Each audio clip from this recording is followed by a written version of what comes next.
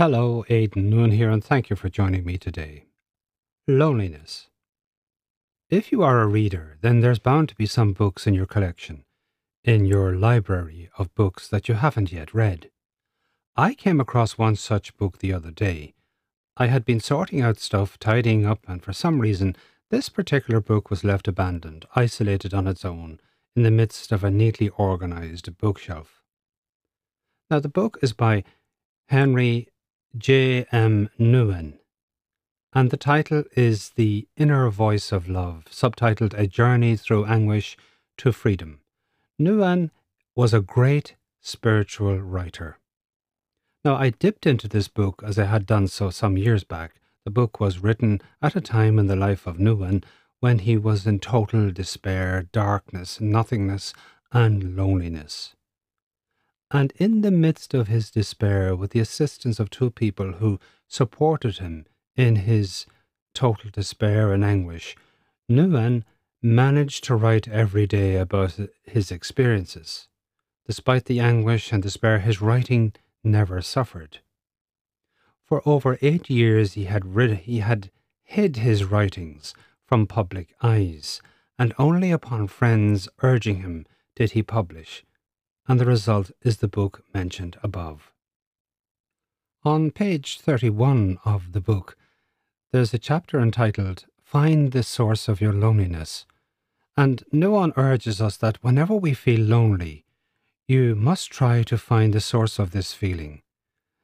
And he says that you're either inclined to run away from it, from your loneliness, or to dwell in it. And if you dwell in it, you only go into deep despair and even into depression. But if you run away from it, your loneliness will not actually go away. It will simply force it out. You will simply force it out of your mind temporarily.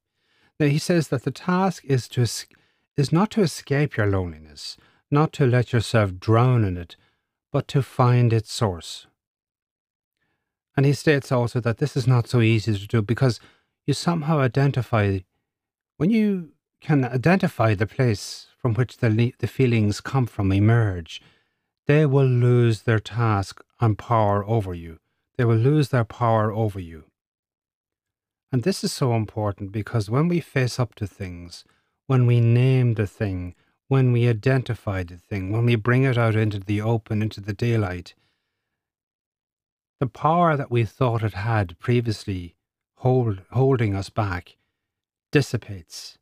And he says this is not an intellectual task. He says it is a task of the heart, because with your heart you must search for that place without fear.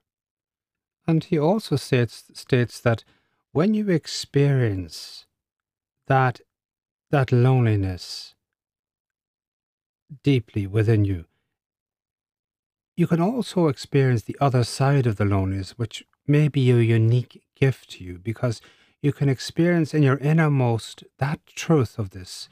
You find your loneliness may not only be tolerable, but even fruitful.